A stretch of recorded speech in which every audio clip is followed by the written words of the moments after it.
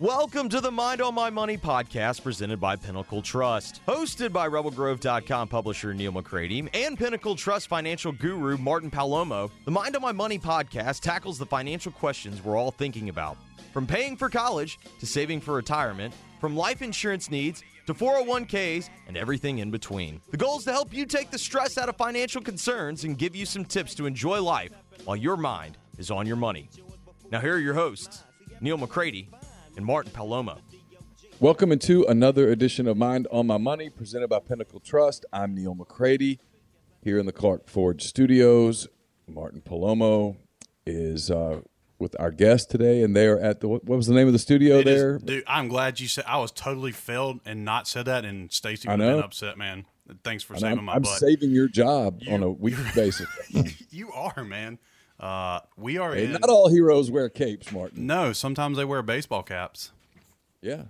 We are in the Pelican Club studio, which came from a piece of art that Stacy did a while ago. So, man, yeah, we're big time now. Our studio has a name, the Pelican Club Studio. I can't even imagine how fancy that is. Which is a perfect time for us to tell you today on the show, Wint McGee, the producing branch manager of Bank of England Mortgage. We're going across the pond today on the show. We'll get to that in just a minute. It's going to be we're going to talk mortgages, interest rates, a lot of stuff that we all think about. Probably whether now's the time to buy, whether it's time to refinance, how much longer will interest rates stay where they are. A lot of those kind of topics. I will play the role that I play most best in life, and that is the role of village idiot. And so We'll let Wint and Martin play the role of smart people who know what they're talking about, and I'll just pretend, and we'll go from there. So we'll get to all that in a minute. First, I want to tell you that I'm coming to you from the Clark Ford Studios. Clark Ford is in Amory, Mississippi, 662-257-1900. Call that number. Ask for Corey Clark. Tell Corey what Ford product you're looking for. He will send you a quote within 15 minutes in business hours. It's right to the bottom line. No hassle, no haggle. You get your quote, and the rest is completely up to you. You can shop that quote around, or you can do what I've done, what I recommend that you do, and that's hop into a Clark Ford today. You'll love the product. You'll love the service. You'll love everything about Clark Ford. Corey wants to be your car guy. He wants to be your truck guy, and he'll prove that to you when you make the call, 662-257-1900. And Martin, before we get started with Wint and head across the pond, Let's talk about Pinnacle Trust and how people can get in touch with you. Awesome, man. Well, while you were telling us about Clark Ford, I was getting my Sperry's on to get ready to hop on the boat to make our journey across that pond. So yeah, I'll get the margaritas mixed, and we'll have some cervezas on board. That's all your sailing equipment, right? Is cocktails? Is that correct?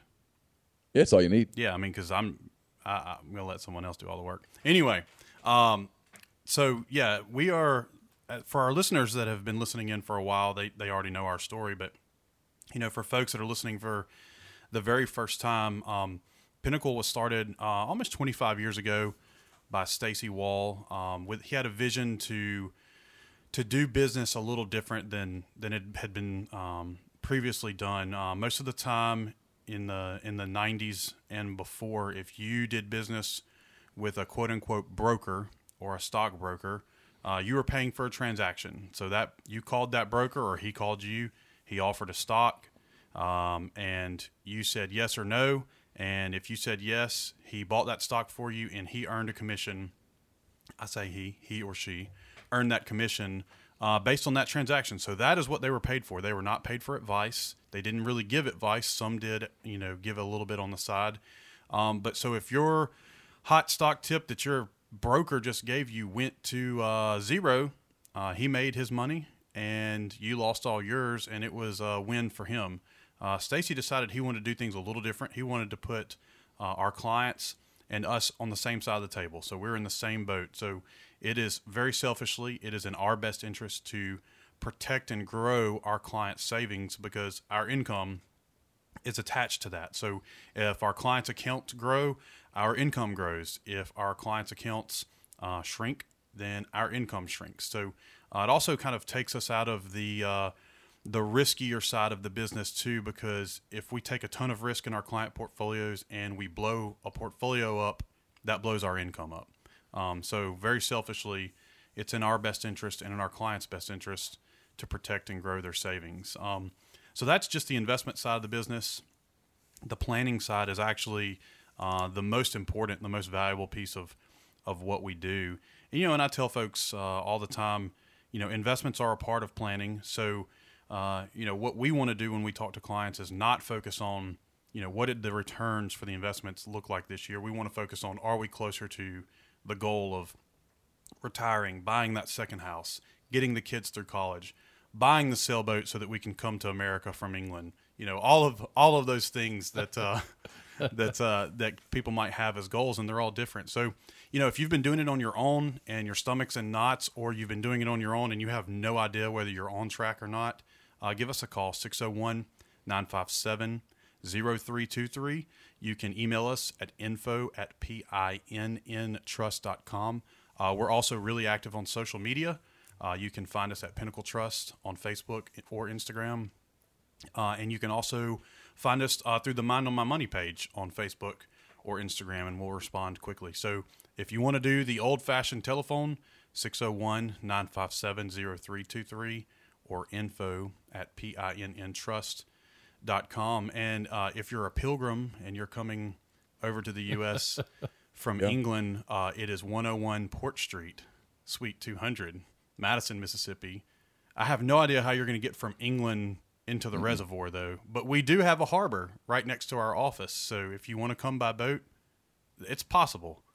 It's going to be difficult, but it's possible. So Wint McGee joins us. First, Wint, the producing branch manager of the Bank of England. So first of all, hey, sorry about that Revolutionary War, man. Yeah, we hate that. And hope you guys get over Cheers, that. mate. And secondly, really worried about you guys over there with the second wave and everything. Boris shutting you down and all of that. It's We're tragic glad you time. made it here. Really glad that we could have you with all of that going on right now. Yes. And so join us. I barely made it in today, folks. No, just kidding. I'm just a good old redneck from Ridgeland, Mississippi. We're a couple rednecks in here. Yeah. Glad to be with you guys. Good morning. Morning, sir. Good morning. So I guess tell us a little bit about yourself, first of all, before we get into actually talking about mortgages and a little bit on your background and that kind of thing. Absolutely. Would love to. Born and raised, Ridgeland, Mississippi. Been here my whole life. Alumni of Madison Ridgeland Academy and Mississippi College, and been in the mortgage business now for 18 years, and really take pride in taking care of people, getting in their homes, making sure that they have all the knowledge they need to be prepared to get a first-time home, and and then those people that are, as they retire, wanting condos in Florida and buying second homes in Colorado, different things like that. We're there to help them grow from a first-time home buyer all the way to their third, fourth house down the road, and that's kind of where I've come a long way as I've learned the business and how to handle things over the years. It's been a blessing to be with Bank of England Mortgage because we are able to help people in no matter what state we're in, and it's been nice. But the Bank of England is out of Little Rock, Arkansas now. The bank started in England, Arkansas. So I hate to disappoint y'all. I know. Spoiler. I know. I want to go and get that out there because I could have some real people listening out there and they'll be like, wait a minute. Wait. Why would I do? I mean, but of all of the international opportunities that are out there, I mean, I think we're probably the Bank of England would be a super friendly. It's at least it's not like Bank of China. Exactly. I think, I couldn't be here and show my face if you would have said that. All right. So one thing you did leave out, and I think this is important for us to note, okay. Neal, this is the first time in our 1 year plus recording history where we've had two Mississippi State Bulldogs back to back. So we had one of our guests last week, John Marchetti. Yes. He's a Bulldog alum, and I know Wint, you bleed maroon and white, even though you went to Mississippi College. I do. My family on my father's side is all from Starkville, and I grew up being a Bulldog and going to a lot of games and being a part of that. And No matter what, I'll Bulldogs all the way, and I'm looking forward to the upset against LSU on Saturday. It's gonna be nice. Oh, on the upset. Ooh. Mississippi State opens the season a 17-point underdog at LSU, and you heard it here. Wint says the Bulldogs not only cover the line, but go to Baton Rouge and win. Yes, we're gonna win by 3. Oh, wow. Wow. Yeah. I mean, Wow. he's calling it all. I love it. Yeah. I love it. I wish I could say I think that Florida is probably going to take care of business. Nope. Ole Miss wins too. Watch. What? Yep. Okay. Yep. I think they're going to take it to Mullen first game. Oh, okay. So you want the Rebels to take it to Mullen Yes. just because of that. I feel like there's a Neal, do you feel that little bit of bad blood there? Is it? I'm questioning what is in the crumpets and tea this morning. Really, I'm starting to think that Yeah. he might have had crumpets, but I'm really wondering about the tea. Well, here's my true belief. You catch them first weekend, nobody knows what's going on with, and I think you have opportunities to. I'm not saying you'll definitely win, but it's going to be great games. You catch those two teams mid-season, I don't give either one of them a shot. I love it, man. So not that I haven't gotten past the stage of just being thankful that there's football. Amen. Yeah. Amen. Yep. I've watched. I normally don't watch it because I cover it, and I have to write about it and talk about it and all that stuff. I try to limit my consumption of games that I don't have to watch because otherwise I'll burn out quickly over the course of a year because I have other sports interests as well and other things going on.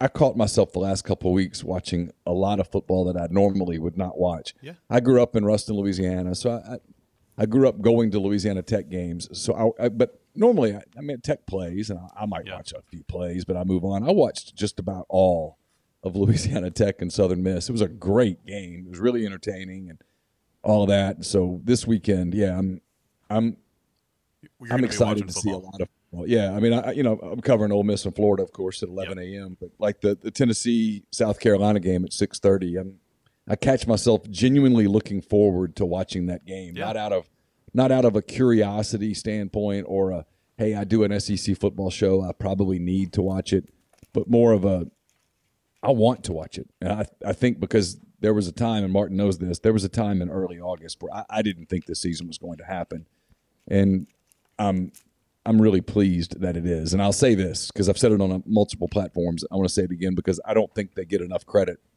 It's easy to criticize the SEC a lot, and they deserve it at times.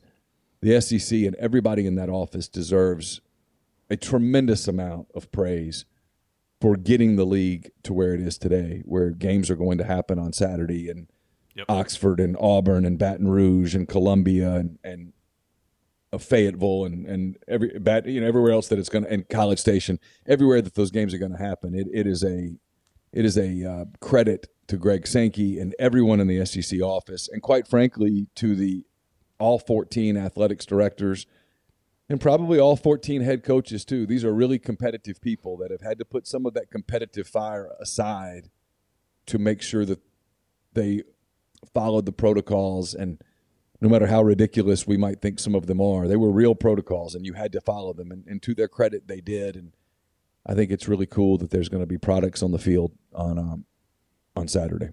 Yeah. I mean, and I'm going to run down a real quick little rabbit hole too, still on the football thing. So, my dad grew up in Miami, so I kind of started off as a Dolphins fan for professional football. And then we lived in D.C. for, almost 4 years. So, we got on the Redskins bandwagon, which was really difficult to do and still is. And, of course, now they are no longer the Redskins. They are the Washington football team. But Neal, I think we've talked about this before, but I can't remember. And our listeners may or may not know, but I'm a total Star Wars nerd. And so yesterday I was reading an article. It was in the early morning, and it was it's a email newsletter that I get, and it's mostly financial news. And sometimes there's a little bit of, they're kind of snarky, so you can't tell if they're being serious or being like truthful and honest. And they had an article in there, and they rarely write about sports, but it was an article about last night's game, the Vegas Raiders and the Saints, and they called the stadium the Death Star, and I was like, oh my gosh, if that is true, I am now a Raiders fan. And have you seen it? Yeah, Yeah, so I looked at it and I was like, I could see how if you're looking at directly above, looking down at it, it definitely it has like that's where you can get the Death Star. And I was like, okay, a professional football team just unofficially called their stadium the Death Star. And then I was like, that has to be a joke. So I go find it. ESPN has reported it. It's being reported in the Bleachers Report. I was like, okay, I'm a Raiders fan now. So, dude, I'm a Raiders fan now. And my son is a massive New Orleans Saints fan. So I had a lot of fun because I really didn't care about professional football at all. Even before, all of the craziness, started happening. Like, I didn't care about professional football. I love college football. I'm on the Raiders bandwagon simply because their stadium is unofficially called the Death Star. Well, their quarterback's first class too. I love watching him play, and his platform off the field is first class. So I'm with you on that. I'll start cheering for him. It seems like they got it going on over there. Talking about Derek Carr? Yeah, class act. Yeah. That was a competitive game last night. It was good. Actually, that's the first time I have watched professional football on TV in years, and it was kind of fun. Christopher's a Saints fan. I got on the Death Star bandwagon literally yesterday morning at 7:00. And so we just kind of had this nice little bantering going back and forth. I probably will not watch any game, by the way. If you're a uniform person, that was a beautiful uniform. I was game. like, the wait Raiders. What are we talking about? The Raiders' traditional home uniform, the black and silver, is when they show up, you know who that is, even if you don't know where they play. Yeah, I think of Bo Jackson. When I see those, that's who I think about. From when I was a kid. And the Saints all white road uni it's fire. So it was a great game. It was fun. Father Time catching up with Drew Brees a little bit, like he does all of us. But He does. That's a beautiful stadium. Man, it's a gorgeous place. The Death Star. Not to change crazy subject, but what do you guys think about the JSU hire? Oh, dude, that is insane. And how crazy was it that he was at your son? So Wint's son. Should we tell him? Yeah, go for it, man.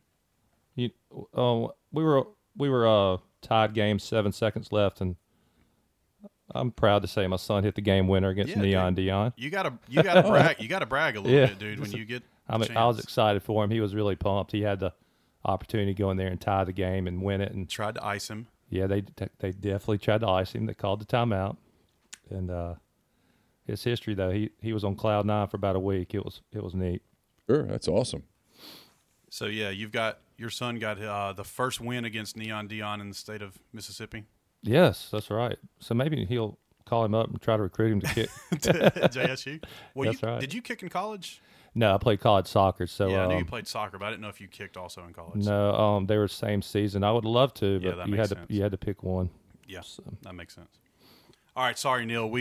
I told you I was going to get on a rabbit hole, and I mean it was a fun rabbit hole. I enjoyed hanging out down there, but I guess we actually do need to pull back out and chat a little bit. So one of the things that I really wanted to bring Wint in and talk about, because there's a lot of things about the mortgage world that there's some confusion or misunderstandings or just no understandings, and we're going to get to that too. But one of the things I want to just start off with you, Wint, is so right now everyone knows interest rates are really, really low, historical lows.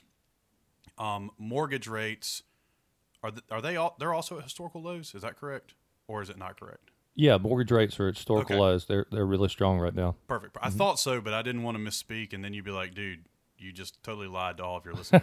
But no, they're really solid right now. So let's talk about when does it make sense, like for the people that are listening that are saying, hey, should I be refinancing? When does it make sense to actually consider refinancing your mortgage and either going from a 30 to a 15, or either from keeping what you got but just getting a lower rate?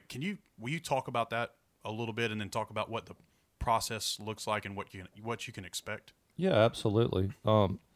So there's everybody. That's why I love what we do. Everybody's different. So the person that just bought their house maybe a couple years ago, they have not applied much towards their principal. Yep. So they're sitting there going, "Crow, rates just went down a full point." We may want to look at that. We're catching a lot of people that were still in the mid 4s, high 4s, even 4.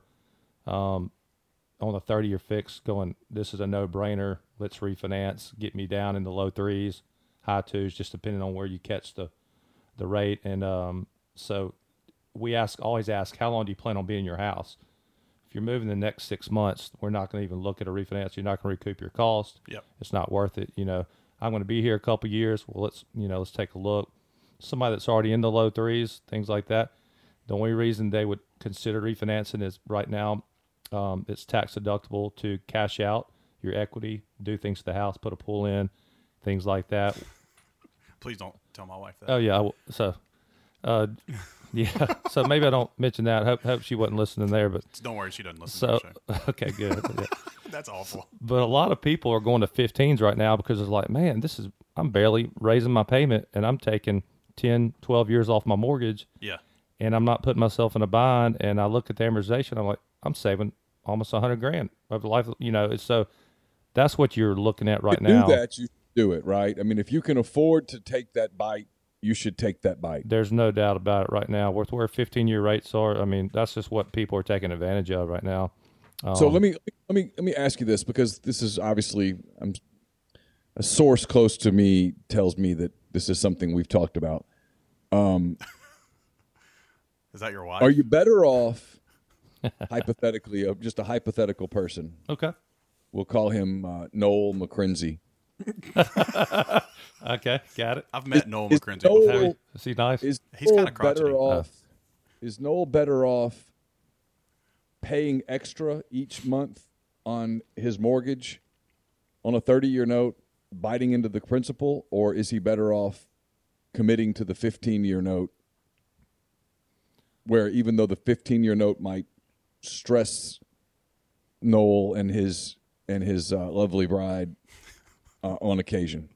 Absolutely. And that's a great question. You definitely don't want to get those guys in a predicament where your higher payment is there and you don't have a choice. So paying the extra on a 30-year is always a winner if you want to know that around Christmas time that you can make that lower payment and on that 30-year fix and not worry about, oh man, I put myself in a 15-year. I really kind of shouldn't have done it, $200-300 more than I thought. That's not the route you want to go, but you want to analyze, hey, is this 15-year only raising my payment $50-100 a month? Do I quit going out to dinner one night a week? Right. You know what I mean? So, yeah, you always can pay extra, and the rule of thumb is try to get that one extra payment a year in there so you can hammer at that 30-year a little quicker. But so let me. I'm sorry. I'm going to cut you. No, I want to cut in there real quick. Absolutely. So if you do the one extra payment a year, this is totally my ignorance here. Yeah. If you do the one extra payment, does it make it equivalent to the 15, or do you need to do no more than around 26 and a half? 26. Oh, 26. Okay. Yeah. Cool. Well, you run the math, and you always got to look at your balance, your rate, your escrow. Like there's a bunch. So like for me, the thing that kills me in my payment is not necessarily my principal and interest piece, but because I chose to live in a place with really high taxes and a lot of crime around me, and then my house is not brick and all this other stuff. Right. Like my insurance and my taxes are probably what a lot of people's mortgage You're right. is. And I mean, I say that kind of tongue in cheek, but it's actually not that far off, and it murders me. So if I'm applying, so the average is 26 if you make an extra payment. So would you say, hey, if you make 3 extra payments a year, that probably gets you closer to 15? I'm not. Yeah, I'm not. I mean, it's gonna be of course. Oh yeah, of course. I mean, and that's what a lot of our clients, they'll write an extra check to principal, and get that. And if you set up every other week draft, that equals to be that extra payment that year. So there's different things you can do. But yeah, the more, of course, extra year you pay, it's going to hammer away, and then you'll look up and go, hey, my 30-year mortgage, I was able to knock 4 or 5 years off of it. The average person doesn't stay in their house that long. Yeah. So unless you're about to, especially the first-time home buyer, what was the last average, 5 to 7 years, and you're on to your next house. So 30 years is the way to go anyway, because you want your payment as low as possible. You're not really going to hammer away at paying off a house. You know what I mean? So if you're a first-time home buyer. You're right. Yeah. I mean, you know, I heard that it was most people, move every 5 to 7 years anyway. Like Right. even if you're not a first time home buyer. So I'm just thinking about myself. Yeah. And, when I have done that. I mean, Yeah. you helped me with my first house too. Right. And we were there for How long were you there for? 5 Yeah. years ish. Yeah. Yeah, So 4 or 5 years. I mean, there you go. That tells you right there. To answer our buddy's question, it was Noel McCrazy. Yeah. Wait, what was his cozy? His name is Noel McCrenzie. Noel McCrenzie. Well, Noel McCrenzie. if we could get him on here one day, I would love to talk to him. I mean, I can talk to him. He's pretty shy. I don't know that Okay. he wants to air his public situation. Yeah, I understand. What's his wife's name? Do you know? Lori. Okay, gotcha. But yeah, and I kind of went all over the place. I hope I answered that. But yeah, Laura. It's definitely not Laura. It's either Lori or Laura, but not Laura. okay, got you. Of course, not Laura. Not Laura. That would be silly. I mean, Yeah, I mean that. who would ever name their kid Laura? I mean, I don't know.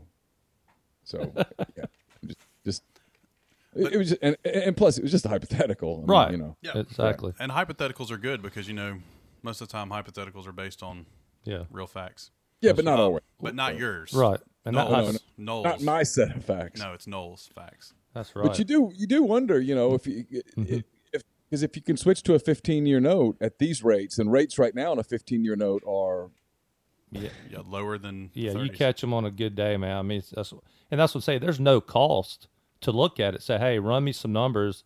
Let's look at it, and then you go, you know what? No, we're good. We're gonna stay put. Or this makes a lot of sense. It does. A lot of people are just scared to take that first step just to look and see if it's even worthwhile. So the other thing that factors in, of course, and this is where everybody's got a living to make. right, People look at closing cost and they say, so I'm just adding that, if you will, to my debt here. Is that worth doing?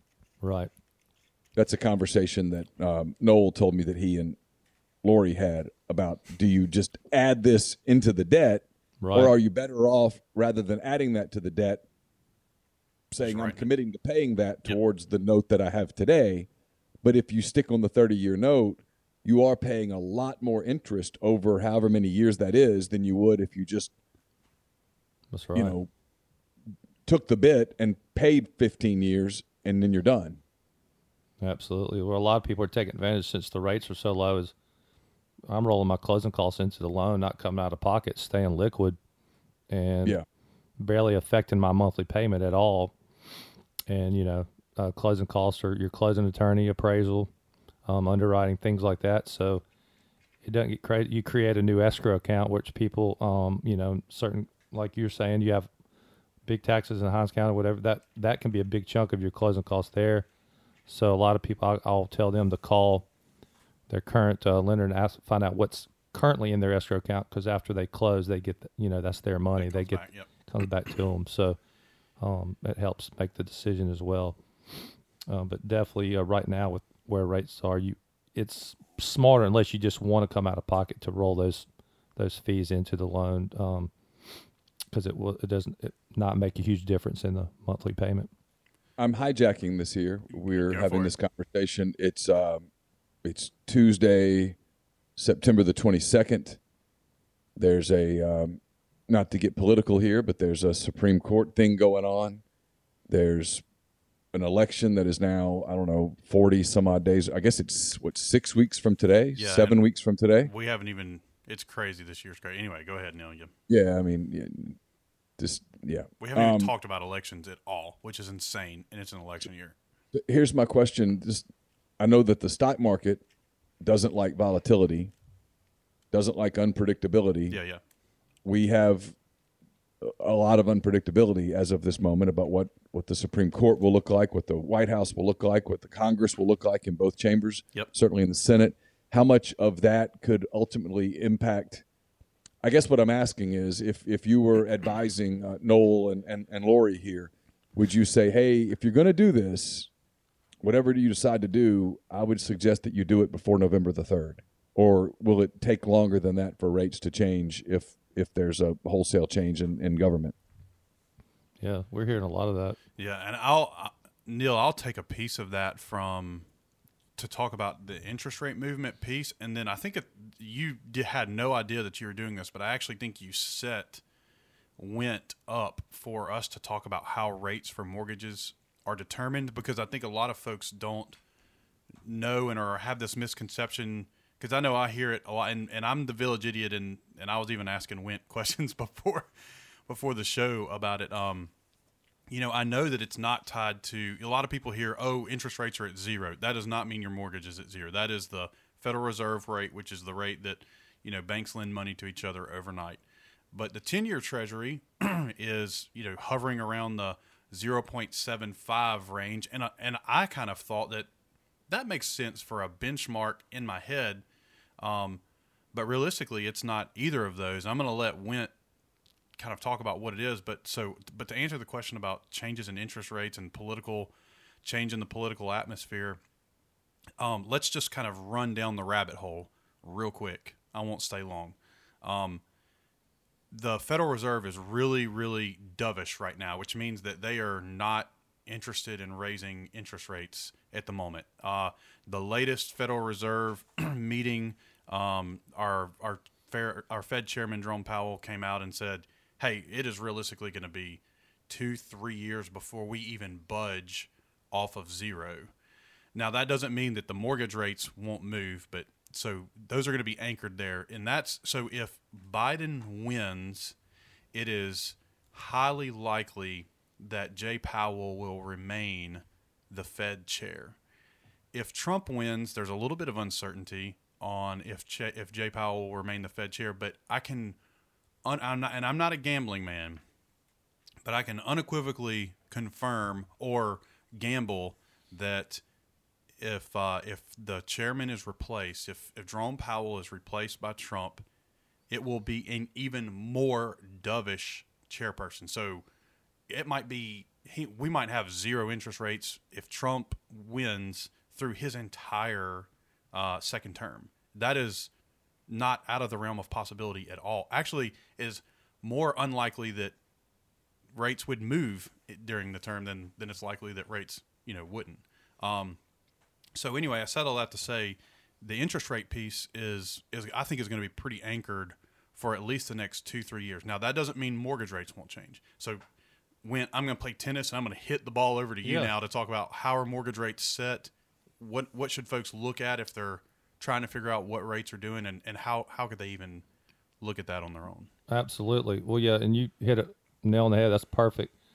I don't see what the banks are lending on is going to really change much over the next couple of years, no matter who wins this election. But that's on construction loans. That's on home equity lines of credit. That's on what bank lends you. So right now, prime is so low, that's what they're lending money on. So right now, would I build if I was thinking about building? Shoot, yeah. I mean, that's really good money you can borrow right now out there, and that's what is affecting the Fed, is keeping it low. So that's why I believe the economy will stay decent with people like myself in the mortgage business, financial advisors, realtors, builders, things, because they're going to keep this prime low where people want to do things and feel like they can afford it. Right? Now, we're not going to get crazy. After the election, could mortgage rates go up? Absolutely.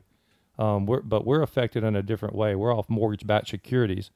And do investors want to buy them? Do they feel comfortable investing in, their money into mortgage-backed securities? And that's where rates can go up or down or stay the same. So if we get a new president, what we're reading and hearing makes you kind of nervous what mortgage rates could do. This election is very important. So, but we also feel like they're not going to just skyrocket immediately. Like you need to go do something right before election. It's going to take a little time, but give the new swearing in January, the new year things, you'll start seeing them in prediction, but you don't know, maybe ease up a little bit. Do we see them getting crazy high? Not anytime soon. So, but the answer is if audience, if Noel wants to make sure that he gets in on these right now, he probably needs to get moving. Yeah, absolutely. Because, everybody is taking advantage of the refinancing and buying. So purchase property as top priority, you'll get in your house in 3 to 4 weeks. If you're refinancing, you better get in line because it's so overwhelming to underwriting and staff. They're taking 30, 40 days sometimes to grab a file because of the high volume. Wow. So you better get in line. Like I said, you at least need to look at it. If you were thinking about it, you at least need to look and see if it was worthwhile. There's nothing holding you to having to go and actually do it, but you owe it to yourself to take a look and see if it's a smart move while they're as low as they are. So, yeah, I mean, I think that's that's reasonable too for all of our listeners that are, if you haven't refinanced and you're on a 30-year, or you're looking at, should I move to a 15 or move to a 30, and what would that do impact for budget wise, in your house, make those considerations. So most of the time when people come to you and they say, hey, I'm looking at a refinance, do you give them a couple of different options? Like, hey, this is what a 30 looks like. This is what a 15. What I do. What all? I mean, I know we've talked about 15s and 30s. Yeah. Are there other like terms like 10s, 20s, or is it 15 and 30? Because I'm going to play village idiot on. Yeah, absolutely. So no, I just did a 25-year for a gentleman that was in his house 5 years. He did not want to add years, so he just said okay. So a 20-year, 10-year, 15. So we look. I always give the top 3 options people ask for: the 30, the 20, and the 15. Okay. And I give that more than anything, and I'll break it down for them like that. And then so people don't want to have time. So yeah, you don't do a lot of 25s and things like that different, but yes, they are available so that you don't feel like some people don't want to add time. Just in their head, they're like, why am I don't want to go back to 30. So a lot of times the 20, the payment can make it more sense because they're not quite going all the way down to 15, so their payment's not going quite as high. They're still lowering their rate, and they feel like they've not only saved interest rate and money, but they've cut off years of their mortgage. It's kind of a win-win for people. And that's the reason I was asking that question is because I had the same thought. So we've been in our house for almost 4 years. Yeah, and it doesn't feel like we've made much progress on principal. Even though, I've made a little bit of progress on principal too. But I would have that same, the guy that did the 25, that would be my thing. It's like, man, if I wasn't going to go to the 15 or the 20, but I didn't want to add an additional 5 years back on, right. I would just say, that's where I would be like, hey man, let me look at essentially just picking up where I am in time, but lowering my payment because of, my interest rate is from 4 years ago. Right. And it is not right. in the upper 2s, right, and the lower 3s. My friend Martina's interest rate is, is what it was 4 years ago. Right. So, and then Martina did a bridge loan into a regular. So right. Then there was tons of other things that got in there as well. So, that was one of the things I didn't quite understand either. So you can not customize, but tailor make what people need with options. It's not like you get this one or this one. Right. Choose which one. Right. And that's what kind of separates. It's not cookie cutter. You want to make sure you're putting everybody in their best situation, So that's why I always ask for a current mortgage statement, and I look at their escrows. I look at their breakdown. I'll get with if they don't feel like they know the value of their home, which is important, I'll reach out to some of my agents that can look on the MLS, see what recent sales, so we can go, hey, this is realistic. We're going to lower your rate and get rid of PMI. Or, hey, we're going so we do a lot of extra stuff to make sure that refi is worthwhile. Right. You know what I mean?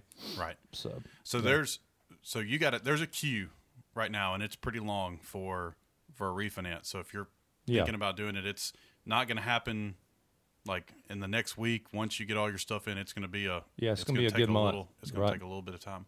Yep. So let me ask another question too, because I have a couple of buddies that are realtors as well, and they've said that there's a lot of demand for houses, but there's not a lot of inventory that's out there. So what about new home? And I guess let's talk about from Mississippi, because we have listeners that are scattered all over the place. We even have a couple listeners that are like in Spain and Australia, New Zealand, and England, which is weird because I thought it was you guys listening from England. Awesome. Do you have any guys in California you listen to us? I don't know that we have.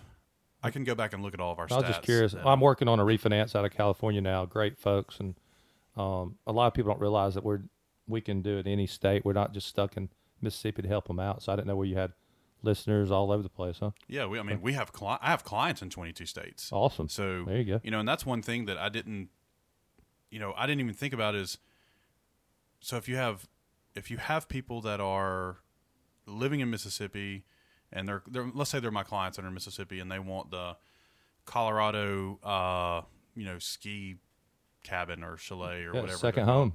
Yeah. Or for us it's really popular with the, hey, let's get a condo or a beach house in Orange Beach, right. Or that's pretty close by, so you can handle anything. Absolutely. Is it continental U.S. or if you got the super wealthy guys that like want that Hawaii? I want to say it's just the 50 states. Well, actually, I want to say one of them, New Hampshire, somewhere we there's some law that we can't, but yeah, but basically just inside our United States footprint, and but it's neat to be able to help people buy those condos and things in Florida, Destin area. It's really out that way, and what another popular is, like you just said, Orange Beach. A lot of those condos over there, people love because it's only a 4-hour drive from us, So a lot of people love. It's easy to get to. Absolutely, easy to get to. But yeah, what were we going? But your so-called friends need to know if they're going to. Martina and Noel. Yeah, that's right. Tell them that they need to meet each other. To answer their question, they may wonder, this market is hot and the inventory is low. So I've had clients lose a house because they didn't make an offer soon enough. Yeah. Well, so one of my buddies from grad school, I saw him at the soccer fields this weekend for our tournament, and he was telling me, like, my parents moved in with us, and I was like, really? I was like, I didn't know that was even an option. And he said their house, when they lived on the Mississippi Gulf Coast, and they put their house on the market, and it sold in 3 hours. Right. 3 hours. Mm-hmm. Hours, not days. There was a house in my neighborhood that sold it got put on the market in the morning. It was done by noon. Wow, that's insane. Where man. are you? Neal's up. Neal is up in Oxford. Okay, yeah, I didn't know what we do a lot. We're doing this in the midst of a massive pandemic where, right. I mean, it's death and pestilence here, and so I'm thinking what it will be like when the sun shines again. Absolutely, yeah. Yeah, I mean it is, and so inventories are moving fast. So talk about, for the people that are trying to purchase or maybe they're first time home buyers, how can they set themselves up to not be in that situation where they have the house of their dreams, and because they couldn't make an offer fast enough or the right offer, it was just gone. Right. How do they work with you to be able to get set up to be able to have all their ducks in a row? Right. Well, that's where we try to separate ourselves. Like a lot of these realtors will call on a Saturday. Hey, can you? Yeah, absolutely. Let me. If I'm not coaching my kids' soccer or something, I'll run up there, pre-approve, and make sure it's a strong deal where they can have that pre-approval letter in their hand. So if they go over there and they're arguing, not arguing, but in negotiations, and there's other offers, I want my clients to have that pre-approval in their hand so they can show the realtors they're the real deal, and they're not wondering on Monday morning if they can get the house. They know they can. That's what helped. This last one is he was on his third house. I said, look, you're going to have to take on this price range, that 180 range. I was like, there's no negotiating. You're about to offer the full amount. Here's your letter. Tell your realtor, and he got it. There was. Yep. That's the way they're having to do right now on that price range. Now, if you get over 400, 500, they're not flying off the shelf. Yep. You know what I mean? But be ready for those 300 and below. They're gone. So let me ask a question about that too. So when you get a pre-approval letter, does a pre-approval is like, hey, you've got enough room to run up to, you're pre-approved up to a certain point. Is that what the pre-approval letter, or does it like for each property you got to have a pre-approval for that specific property? Well, if I know they're negotiating and they have a price they're wanting, I don't want to mess up my client and show his hand and show the full amount. That makes sense. But I do give them the letter, say, here's your letter that you can go up to. This is not what you want to show right now. Yeah. Here's your offer. Here's your pre-approval for what you're offering. Yep. And if you need to go up, you have the other letter in your hand. and just know this is your top dollar. Please don't offer any more, because then I look back because I can't get you in the house because you offered more than I told you. Yep. You know, unless you're coming out with some cash. Right. Exactly. So that's kind of the way we do it, to kind of make sure that client can feel comfortable and feel like they have a chance not losing it. So what's kind of the process too? Because I know it's different. Different places have kind of different things. There's banks, when they do the financing internally, it's a little bit different process because it's essentially like a bank loan versus a mortgage, but they're just collateralizing a property. Correct. So when they come see you, what's all the things that they need to have with them to get the process started? I mean, I know it's like, tax returns, W-2s. What are all the things that people need to have with them? So if they're self-employed, we get business returns and tax, personal and business if they're self-employed. How many years do you want of that?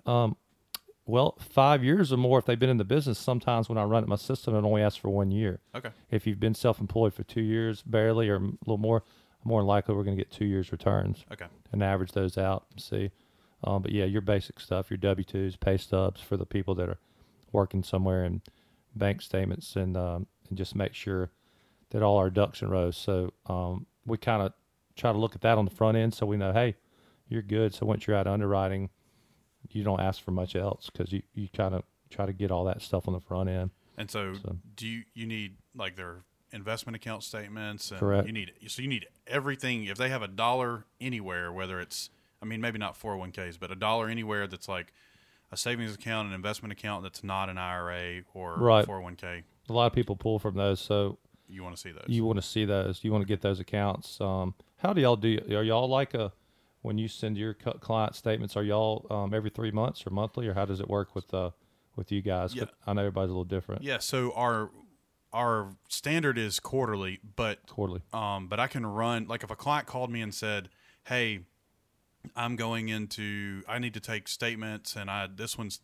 old. Can you run me a fresh one?" I can run them a what we call an ad hoc statement that can be as of any date. Oh, nice. Okay. Yeah. So if you said, "Hey, I need it as of September 15th," I can run it as of September 15th. Because we have to get the most recent 60 days, so that would be easy for you to get your client the recent 60 days. Yeah. Okay. So hypothetically, like right now, it is, what is today's date? September 22nd. Right. So the last one they would have is June 30th, which would be outside of your 60-day window. Right. So I could easily, they just have to tell us they need it. Right. And most firms that are on quarterly can run an ad hoc statement. Nice.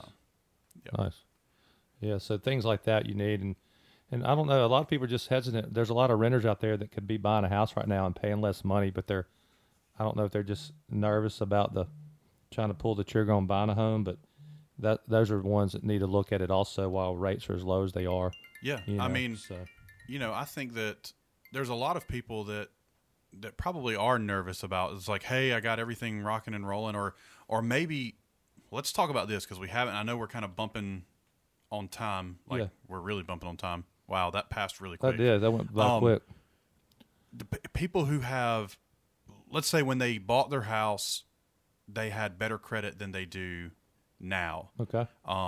What is for the people that might be nervous about, I don't, my credit profile doesn't look good enough. What are you guys, what do you guys' credit profiles need to look like? That if you're within, this range, you're probably in good shape. And I know a lot of that has to do with how much debt you have and all that stuff too. But what is, for people that are nervous about, hey, I may not be able to do this, what can you tell them to get them off of the fence or off the sidelines? And that's a lot of that. A lot of people feel like, hey, I don't even have credit, or my credit's not too good. And I'll take pride in looking at their credit and helping them out on, hey, do this, do that. Hey, I see you have revolving debt there. Let's get that card down to 30%. Let's get you. There's ways to show them to get a game plan. So 6 months down the road, if they'll, do what we ask on the credit side, they'll get the most premium interest rate because we got them, in that 700 range from where they were by just, and the biggest deal is I like to look at it because there's so many mistakes on a credit report. Yeah. So many mistakes. So let's make sure they're yours, and that's what people get hesitant on that. Yeah. So I know my friend Martina McBride. Martina McBride. Yeah. Your friend's name keeps changing. Just This is a different friend. either you've got a lot of friends with the same kind of rough name, or your story's not checking out. Dude, I got a lot of friends, Neal. What, you think I'm just a hermit, man? I don't know. I mean, So I don't really want to get into that much. Well, Martina had noticed. Martina gets credit notifications and noticed that there was a hard inquiry on credit, and someone tried to take out a SBA loan, the injury relief loan in her name, and so Martina had to lock down the credit report for 7 years or whatever it is that they allow her to do. So, and I know that everyone's stuff is different, but for people who may say, it's going to be tough for me, is that something you hold their hand, walking them through the things that you need to do she needs to do to absolutely to get there? Yeah. And so for someone, and this is not Martina's issue, but like you said, they've on-time payments, or all their payments have been on time, so that's really, really high, but they keep a relatively high balance, like a 50 or 75% of their credit right. Yeah. piece. So you just say, hey, pay that, get it. You said get it below 30. Is that the magic? It's kind of the magic number? You see what they can afford to do, but you try to get them below that 30, or even down to just keeping $10 on the card while you're trying to buy a house. Just keeping that revolving line that shoots your scores up more than anything I've seen. Is keeping, say you're allowed to borrow $1,000 on your card, keep it down there to $50 a month while you're trying to buy a house. Yeah. And I mean, and so those are strategies. The thing that sucks about the credit game is the credit game is something we all have to play, and the rules are not published. Nope. And I think a lot of people, especially first-time homebuyers, I know for me, it was the same when I was a first-time homebuyer, is I didn't know what I didn't know. Yeah. And I didn't have someone coaching me on, hey, this is, because I thought, hey, if I pay all my bills on time, then I'm in good shape. Well, that's a piece of it. Right. And then there's, other stuff. And then, so do medical bills, can those be a disqualifier for you for folks if there's, medical bills that went to collections? Because I know we had a guest a while back, and I can't remember she said. It depends how many are out there and the bounces and how old they are. How old are they? And, sometimes you don't even want to mess with them if they're very old, because, if you bring back a medical collection, a lot of people think, hey, I'm going to just pay this thing off. I'm buying a house. Well, then it reports as a new medical collection. That just hurts you worse. Dang. Yeah. Yeah. I mean, unfortunately, Martina, has avoided those, but I know we had someone at our office, and she's no longer with us. She had to be medevaced in a helicopter, and like the helicopter ambulance thingies. Mm-hmm. And dude, the bill was like $50,000 for just the helicopter ride was more expensive than the like broken leg thing that she had in a remote place that she had to get fixed.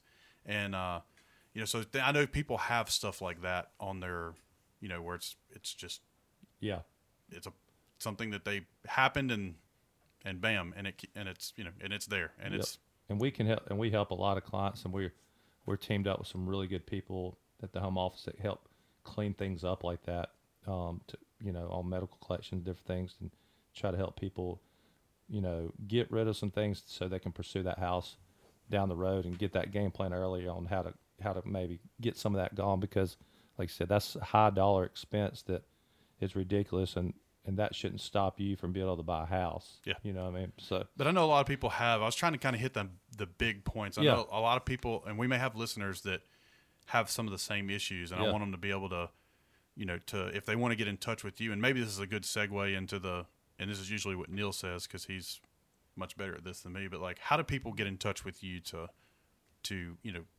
talk about what they should do, or, strategies to absolutely. Well, everybody it's real easy to remember the website, mortgagemanms.com. It's just mortgageman.ms.com, and that's where you can get pre-approved, look at the refinance, look at your home purchase, and 601-906-7074 is how you call and reach out. You can always text, and you can email me at wmcgee@boemortgage.com. But if you just want to take a look at things and see if it's smart right now, mortgagemanms.com is where to get started. Awesome. Thank you. Neal? Well, Wint, thanks so much for the time. Really appreciate it. That was a lot of fun today.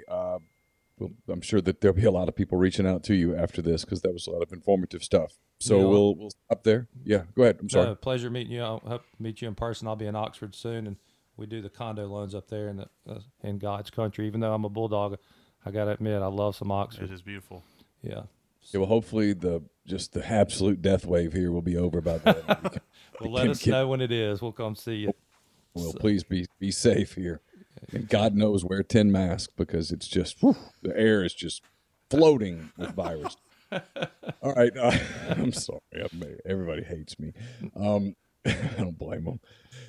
At least they don't hate Noel because they've never met him. Yeah, Noel's an awesome dude, man. Guy. We should bring Noel on the show sometime. He and Lori are just fabulous. Yeah, I'll get Martina on the show. Yeah. All right, we'll stop there. Again, our thanks to Wint McGee, and for Martin Palomo, I'm Neal McCready. That does it for this episode of Mind on My Money, presented by Pinnacle Trust. Don't forget it's pintrust.com, PINN trust.com. Tell the people at Pinnacle Trust that you heard about Pinnacle Trust on this podcast or any of the MPW Digital Network of podcasts, and you'll get 10% off your first year's fees. Until next week, take care.